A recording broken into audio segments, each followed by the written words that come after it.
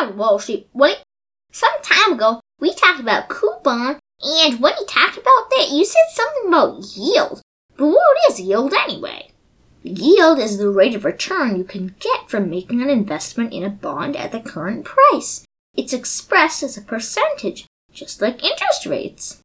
Well, how is yield even calculated?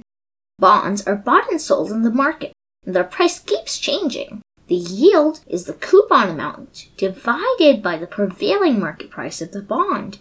For example, if the coupon payment on a bond is $5 and the current market price of the bond is $100, the yield is 5 divided by 100, which is 5%.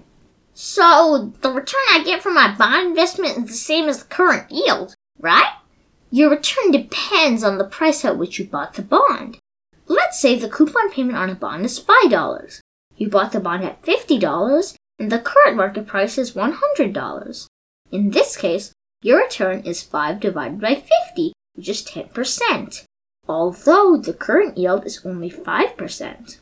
The bottom line is that once you buy a bond, your rate of return is fixed and is determined only by the price at which you bought it, and it does not get impacted by any changes in the current yield. Well, do all bonds have yield? Yes, all bonds do have a yield. Even zero-coupon bonds have a yield, which is calculated in a different way. But we'll talk about it when we discuss zero-coupon bonds. Do stocks also have a yield? Not really.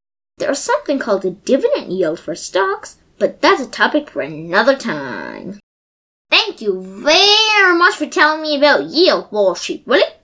You're welcome, Super Cooper. Remember, finance is your friend!